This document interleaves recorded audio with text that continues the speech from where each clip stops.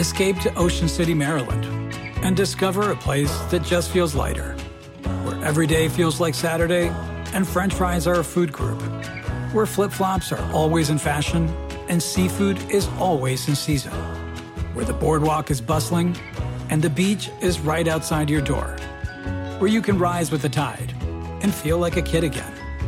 Ocean City, Maryland, somewhere to smile about. Book your trip at OCOcean.com. Experience the joy of running in the new Triumph 22 from Saucony, the original running brand. Stacked with luxury foam cushioning, Triumph 22 turns miles into smiles with the ultimate blend of comfort and energy return. Shop Triumph 22 at Saucony.com. That's SAUCONY.com. Hi there, this is part 2 of a 2-parter on federal housing in the United States. And while you can listen to it all by its lonesome, I do recommend that you hit pause, go back, and listen to part 1 on housing policy in the U.S. The federal government has not always been involved in housing, but once it got involved, the policies that it adopted shaped housing and home ownership in drastic ways. Listen to that one to help you better understand what we're about to talk about in part 2. Housing in Atlanta, Georgia. Because Atlanta had the first public housing, right? The very first, 1936, Techwood Homes, the federal government's answer to both houselessness and what it saw as insufficient housing, what it would call slums in the United States. And just in case you do skip part 1, I'll go ahead and not bury the lead. Techwood Homes was an all-white housing development. Atlanta also built all-black housing developments, but public housing was segregated as a matter of policy. So keep that in mind. Let's get into it. This is Civics 101. I'm Hannah McCarthy. I'm Nick Capodice. And to talk about public housing in general is nearly impossible. There are so many stories, so many different approaches and shifts across the country. I am choosing Atlanta because of the story that public housing residents created in that city. It's a story that Akira Drake Rodriguez, who we met in part 1. I'm assistant professor of city and regional planning at the University of Pennsylvania's Weitzman School of Design. Describes in her book, Diverging Space for Deviance. So in terms of piloting public housing policies, administration, and programs and sort of distributing them out across the country, certainly Atlanta has a very sort of dominating role. So before we can dive into the housing itself, it's important to know what Atlanta looked like as public housing first went up in that city. And not just housing-wise, but politically. So after Reconstruction, Atlanta did elect some Black representatives to city council, to the board. However, that was immediately repealed with the implementation of this white primary in the 1890s, where effectively the Democratic Party as a private institution was allowed to engage in race-based discrimination. So this was not protected under any sort of constitutional amendment. This was simply the way of life. And this was a very sort of popular play of southern states post-Reconstruction. So you see it in Texas and Louisiana and Georgia. This white primary existed until 1946 when it was repealed by the Georgia Supreme Court. And you start to see this increase in Black descriptive representation as a result. However, until that point, the sort of geography of Black Atlanta was very constrained. Now, Black Atlantans made up around 32% of the population of Atlanta, but resided on only about 16% of the land. And so they were unable to get, sidewalks, landfills, trash service, bus service, really any sort of public goods and services because they were effectively barred from voting. Okay, I don't think I even knew about the white primary. As in, even if Black Atlantans can technically vote in the general election, they weren't allowed to decide who they would ultimately be voting for? Right, because it isn't the government who's in charge of the primary. It's the parties. So when a whole demographic is prevented from selecting their choice candidate, when a whole group is not allowed to say, we want this politician because we believe that this politician will take care of us, a couple of things happen. One, politicians are simply not courting that demographic's vote. That demographic is seen as less politically consequential. 2, that means that demographic is actually less likely to be taken care of, as in have city resources like trash collection and street maintenance in the areas that they occupy. And that is exactly what happened in Atlanta with the all-white primary when it came to what the Black community actually received. So you had neighborhoods that the city was not actually taking care of, full of people who did not have much political power. And, of course, that lack of political power is part of the reason that the neighborhoods weren't well taken care of. And at the beginning of the episode, I told you that Akira wrote a book. Its title is Diverging Space for Deviance. And I want to come back to that. I did wonder about that title, Hannah. Deviant usually has sort of a negative connotation. In this case, it's a term that Akira found in this political science article from the 1980s. Akira is specifically talking about political deviance here, which is a term I had never heard before. By that, she means people who deviate, who don't fit a certain standard of political behavior, who maybe don't vote as often, whose demographic is passed over in the political sphere, whose lives politicians don't feel like they need to represent. The deviant category, which was, unemployed, people who deal with substance abuse, people who are, single mothers, for example, those are considered deviants, especially because they do not participate politically in the same way. So these are not the most engaged voters. These are not the targets of political ads and campaigns. And so they are both marginalized in public policy, but also severely underrepresented.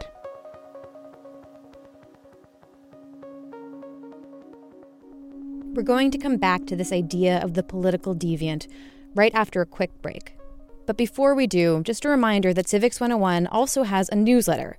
Because let me tell you, we cannot fit everything into these episodes. We need somewhere else for all of the information to go.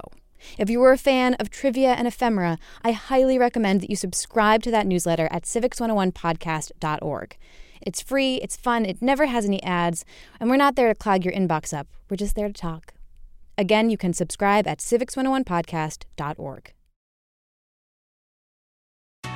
Escape to Ocean City, Maryland, and discover a place that just feels lighter, where every day feels like Saturday and French fries are a food group, where flip-flops are always in fashion and seafood is always in season, where the boardwalk is bustling and the beach is right outside your door, where you can rise with the tide and feel like a kid again. Ocean City, Maryland, somewhere to smile about. Book your trip at OCOcean.com. Experience the joy of running in the new Triumph 22 from Saucony, the original running brand. Stacked with luxury foam cushioning, Triumph 22 turns miles into smiles with the ultimate blend of comfort and energy return. Shop Triumph 22 at Saucony.com. That's SAUCONY.com. Hey there, everyone. Hey, folks. The whole Civics 101 team is here in D.C. for a week. That's why you hear cars and stuff whizzing by.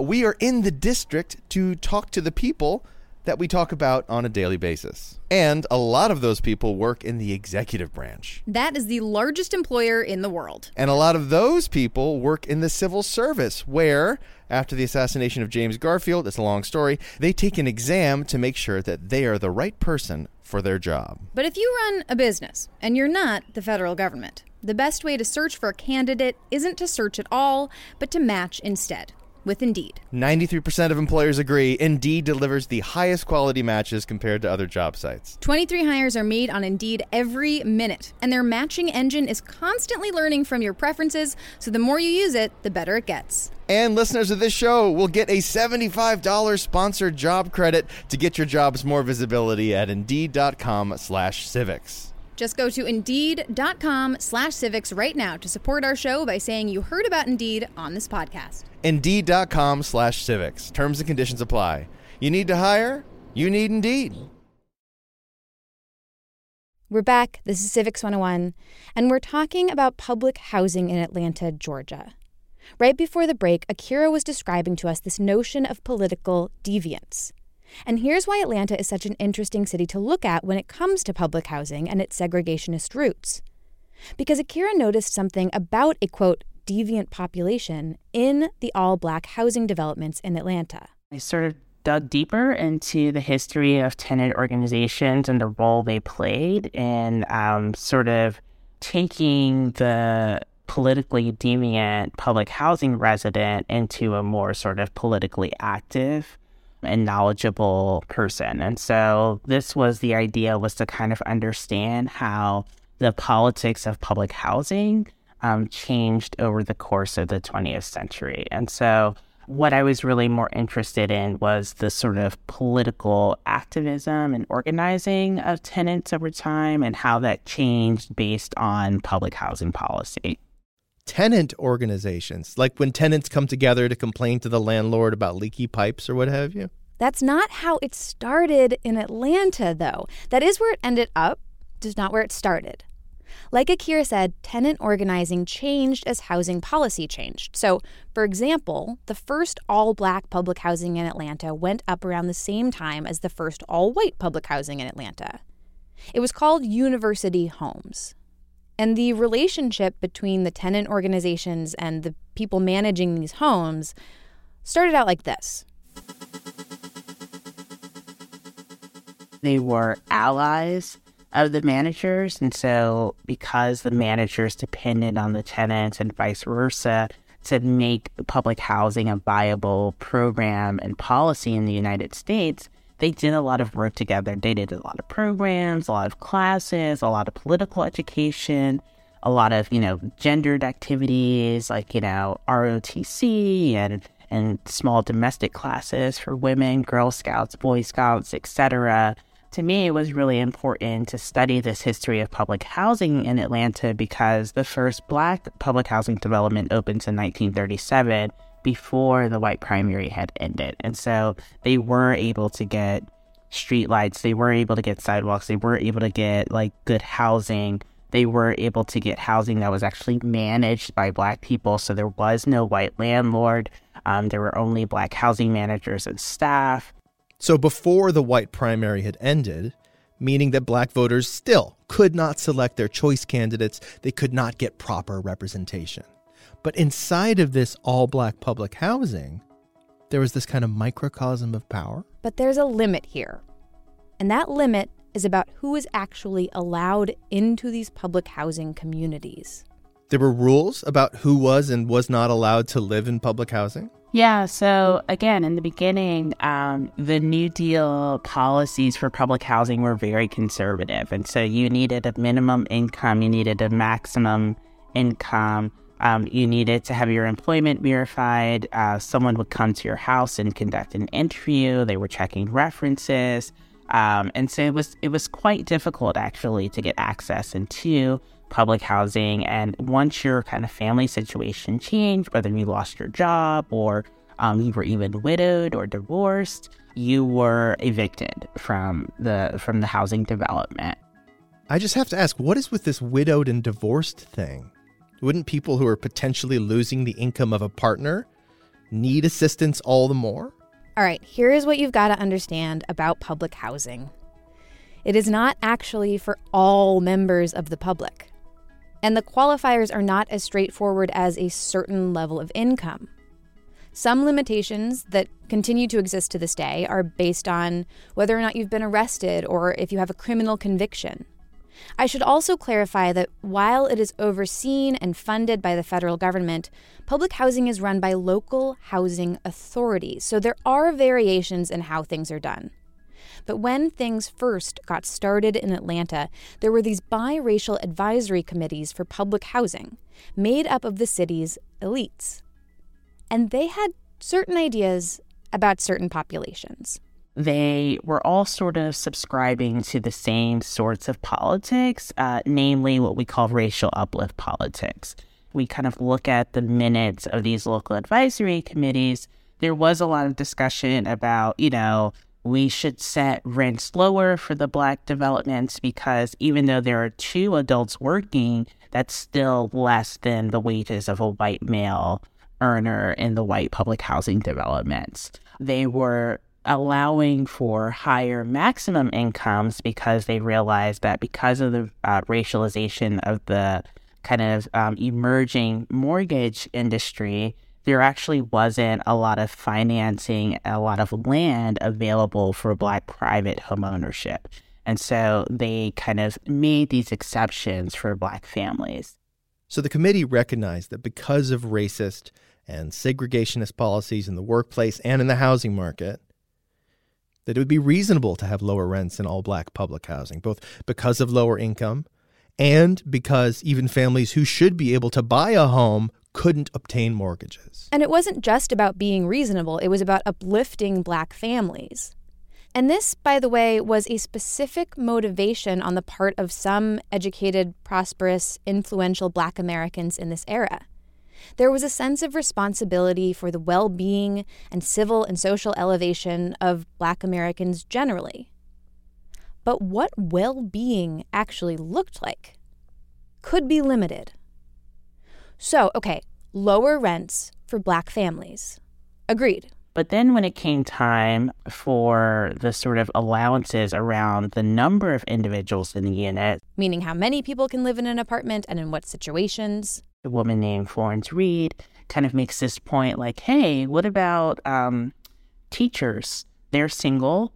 They have to be single. That's sort of the law at the time. They should be allowed to, they should be the exception. It shouldn't just be about full families. It should be about these single women.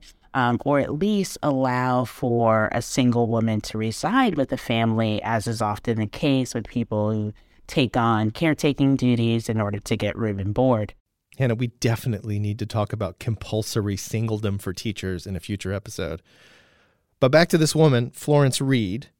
She's basically saying that we should figure out an exception for single, low-wage earning women as well. And this was struck down. This was, going to be, according to a lot of the Black men on the advisory committee, that would be the end of the Black family, right? That would create too much disorganization and chaos in the Black family. So although they were advocating for a lot of the unique sort of economic and labor and class issues, they were not always so forgiving when it came to gender or other forms of deviance. There's that word, deviance, again. So single women are a politically deviant population at this time? Even when public housing was fully funded, it was really just for, people who couldn't afford to buy a house. And you had to be working. You had to be, literally you get sick and you lose your job and they evict you from public housing back in the day. So it was always just, really kind of morality was it? And it wasn't about, caring compassion. It was about, judgment, right? You're not deserving enough of this benefit. You're not contributing to the economy, so you're not going to get any money in the end, or you're not going to be able to benefit. So this housing program, which was designed to give homes to Americans who needed them, was also designed to exclude disenfranchised and vulnerable populations, in part because of these value judgments about who was deserving of public housing. Who hit the moral or ethical brief? Honestly, that, in a nutshell, sometimes feels like the twisted history of federal financial assistance for low and no-wage people and families in America. But let's get back to how people used their situation to get what they really needed. You've got these all-Black public housing developments with all sorts of resources for the community. And not just the tenant community, but the surrounding Black community as well. They put in a library, they put in one of the second public auditoriums in the city. And so literally the right to assemble comes through this public housing policy. Once the primary is deemed unconstitutional in 1946, they are immediately registering voters in this auditorium and in this public housing development. So it starts off immediately as this sort of hotbed of political activism. This new high-density physical space ended up being crucial to political power in the community. Specifically, Akira found, among single women. But earlier you said that this concept of a single woman in a public housing apartment was not the advisory committee's idea of the right kind of family. That started to shift with the 1949 Federal Housing Act, which was passed with the goal of providing a, quote, decent home and suitable living environment for every American family, as the country entered a post-World War II housing crisis. It's basically Harry Truman's expansion of what Franklin Delano Roosevelt started.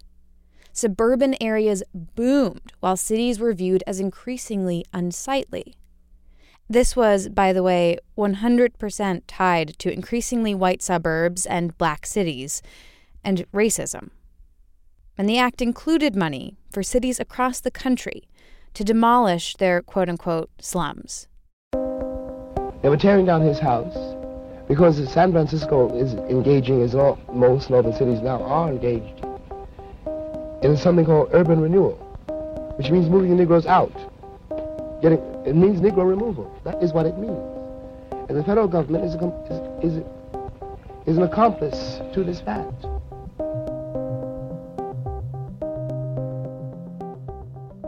This was a nationwide program to demolish neighborhoods? Which is not too terribly different from how the first public housing in Atlanta came to be. Techwood and University homes were constructed where, quote, blighted neighborhoods had stood only a year before. The difference in this project, which was billed as urban renewal, was that it was more widespread. Despite the pledge for more housing, the federal government also limited spending on housing infrastructure itself. Okay, infrastructure, like the materials for the apartments themselves, cheaper material, shoddier construction, etc. Bingo. So you have more apartments, but not particularly well-built apartments. Now, by the way, the 1949 Federal Housing Act included a provision that for every dwelling that was demolished, an affordable housing unit would be built. But that one-to-one construction did not exactly pan out. And then, of course, with the clearance of loads of black neighborhoods across the country, public housing saw an influx of new tenants. New tenants who joined tenant associations. And so you start to see the public housing development, and particularly the tenant association, change from being kind of, coupled households and male leadership in the tenant association to single parent households and more women leadership in these organizations. And it is with this shift that Akira started to notice something powerful. This politically deviant population, black women, often single mothers, leveraging the power of their numbers to make gains for their communities. Mary Sanford, who was the head of the tenant association in Perry Homes, was very pivotal to getting subway service in a Northwest Spur where most of the public housing was concentrated. And Louise Watley, who also kind of was tenant organizer at Carver Homes, another major development in the Northwest. Susie Laborde, I write about her a lot. She was the organizer at Grady Homes, and she went to the White House and met with presidents and started Economic Opportunity Atlanta. Eva Davis, who also met with Jimmy Carter and brought a lot of resources to East Lake Meadows in particular. So you had these women who, because of housing policy, had needs that weren't being met. And so they pushed. They pushed for better conditions. But it also sounds like those conditions didn't stop at the apartment gate, so to speak. Because subway service, for example, is city infrastructure. Like, it might serve public housing, but it changes the actual landscape. Exactly. They were attempting to bend their physical space to meet their needs. And then on that apartment level, there was a shift away from tenant associations being the allies of management to prove public housing a viable project. These women knew it was a viable project. They were living there. They were creating political power. What they needed was investment in this viable program.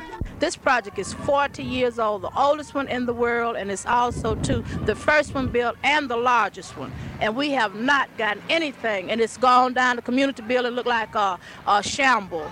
What are you prepared to do to see that these things are taken care of? Whatever action needs to be done, if we have to, whatever step we have to take further to go, we will. We are just tired. The people is really tired.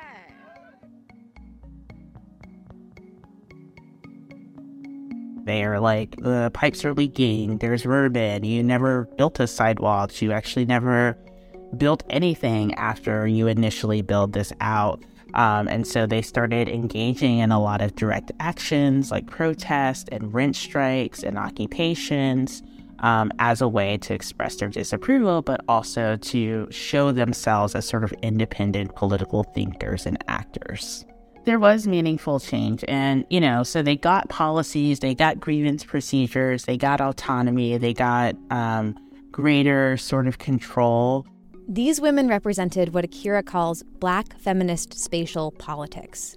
They were motivated by the public housing policies that shaped their lives, and they in turn used the public housing space to create a space conducive to their lives and their needs. Or, as Akira calls it, building cities hospitable to the modern deviant. And then, just as soon as these Black feminist politics were truly gaining momentum, these sort of successes, because of the timing of them, kind of correlate when we see the federal government pulling back from funding public housing. And so, again, in thinking about those earlier kind of like social construction to policy targets, as the, tenants become less white and less married, you start to see this sort of shift in how the government is approaching and thinking about public housing. It goes from kind of like a necessary stepping stone for the middle class to, again, this sort of housing of last resort, and creating almost like a new slum. Even though the whole point of these developments was to replace what city leaders designated as slums, they constantly think of them as an eyesore, and it's actually pretty ironic or funny or maybe both or neither, because these public housing developments were supposed to replace slums, which were also maligned in the same way. So anytime you have this sort of concentration of what I call deviants, but, underemployed, marginalized populations, vulnerable populations, a concentration of them in substandard housing is considered a blight, right? Is considered a scourge, not just for those who live in it, but also for city leaders in particular. Public housing was integrated with the 1968 Fair Housing Act. We talked about this earlier with Richard, right? You could no longer segregate these homes into all white and all Black. And while it took some time, the populations of places like Techwood Homes, the first ever and all-white federal public housing development in Atlanta, did eventually integrate. But this is also an era of the federal government pulling back.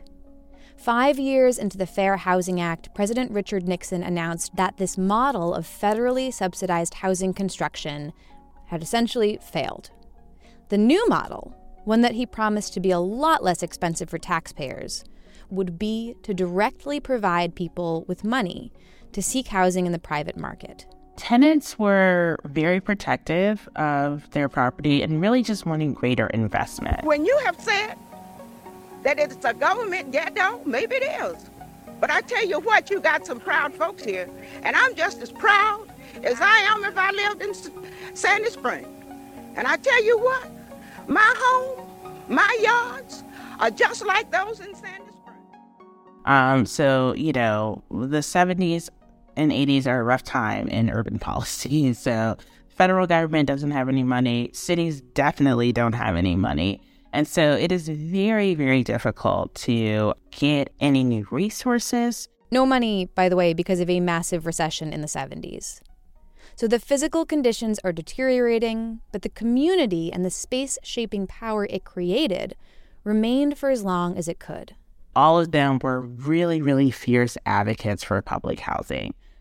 They wanted to keep public housing, maybe they wanted to change the shape of it, change the funding, change the population, but they were very sort of adamant that public housing wasn't good and did not deserve to be demolished. Eventually, though, they would be. Between the housing voucher program, which was appealing to many public housing tenants, and the disinvestment of cities, this space for Black feminist politics was about to crumble. Literally. It was all kind of for naught. And so because of this very sort of constrained resource environment of austerity, you see these conservative politics emerge and eventually kind of contribute to the demise of public housing. And then in 1990, Atlanta, Georgia won the bid for the 1996 Olympics. the 1996 Olympic Games to the city of Atlanta.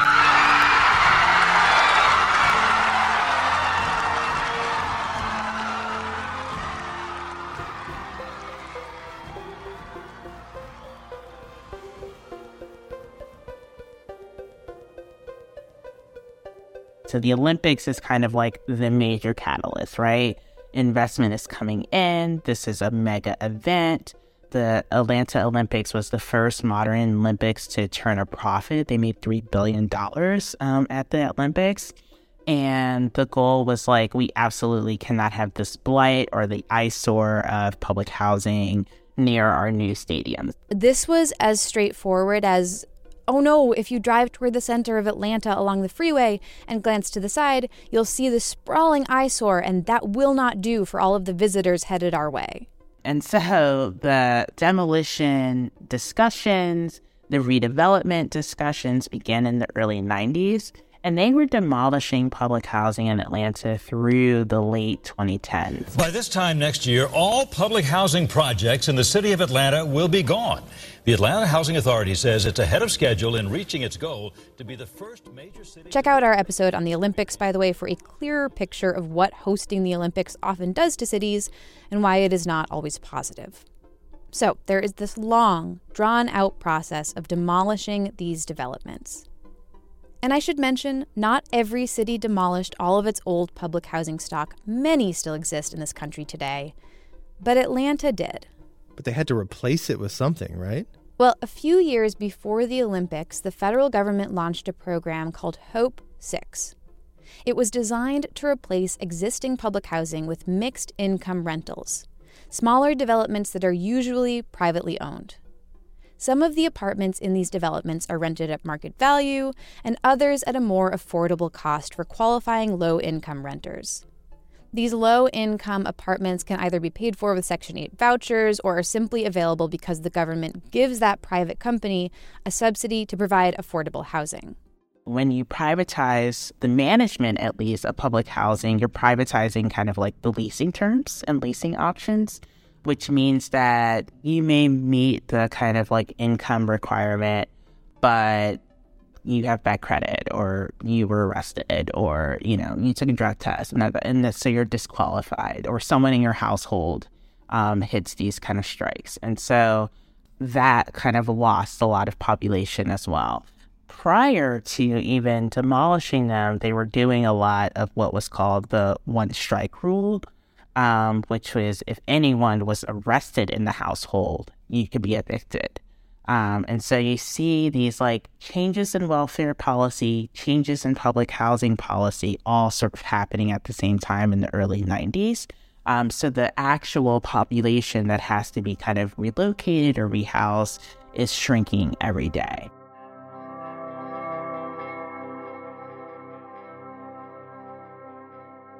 So again, Nick, this is the Atlanta story. One of many public housing stories in the country. Atlanta's post-Nixon housing era looks different from Boston's. Boston's looks different from San Francisco's. San Francisco's from Kansas City's.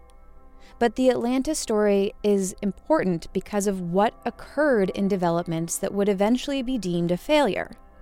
Political power and attention achieved by a deviant group, in part because of the space they occupied.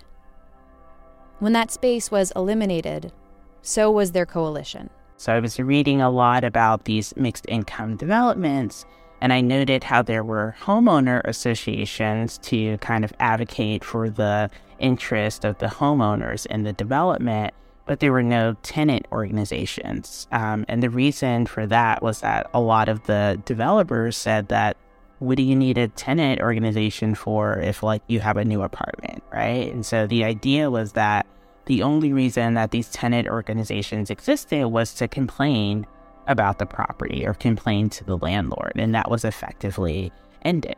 I asked Akira for her one big takeaway from all of this research. What should people learn from the story of what happened, if so briefly, within Atlanta's original public housing? Tenant associations are for more than just complaining about your landlord. They are literal spaces of working class politics, organizing, and mobilization. And so they should be standardized everywhere, and not just sort of like this weird archaic thing. So that would be my one takeaway. So the Atlanta story, the why of telling it is not simply that it was the first. For me, in the context of federal public housing policy, a policy that was explicitly designed to segregate, a policy that prohibited so many Black Americans from securing a path to wealth, which, by the way, is the same thing as a path to political power and civic influence. That is why the Atlanta story and this last message of Akira's is so significant, so important, because political power and civic influence happened anyway, both in spite of and because of these policies.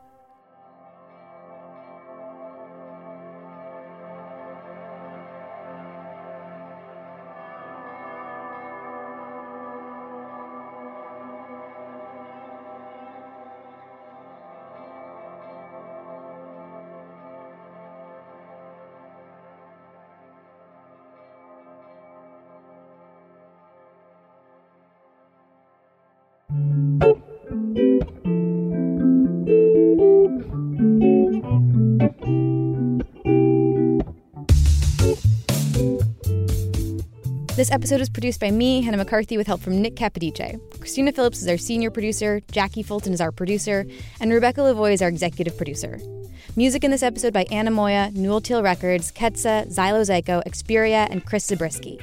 You can listen to part 1 of this two-parter on federal housing by going to our website, civics101podcast.org, and clicking on episodes. It is there you will find all of the many, many other episodes that we have made, and you'll also have the opportunity to submit a question of your own.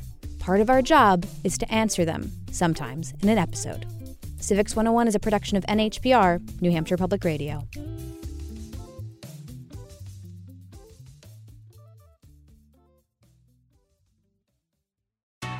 Escape to Ocean City, Maryland, and discover a place that just feels lighter, where every day feels like Saturday and French fries are a food group, where flip-flops are always in fashion and seafood is always in season, where the boardwalk is bustling and the beach is right outside your door, where you can rise with the tide and feel like a kid again. Ocean City, Maryland, somewhere to smile about. Book your trip at OCOcean.com. Experience the joy of running in the new Triumph 22 from Saucony, the original running brand. Stacked with luxury foam cushioning, Triumph 22 turns miles into smiles with the ultimate blend of comfort and energy return. Shop Triumph 22 at Saucony.com. That's SAUCONY.com.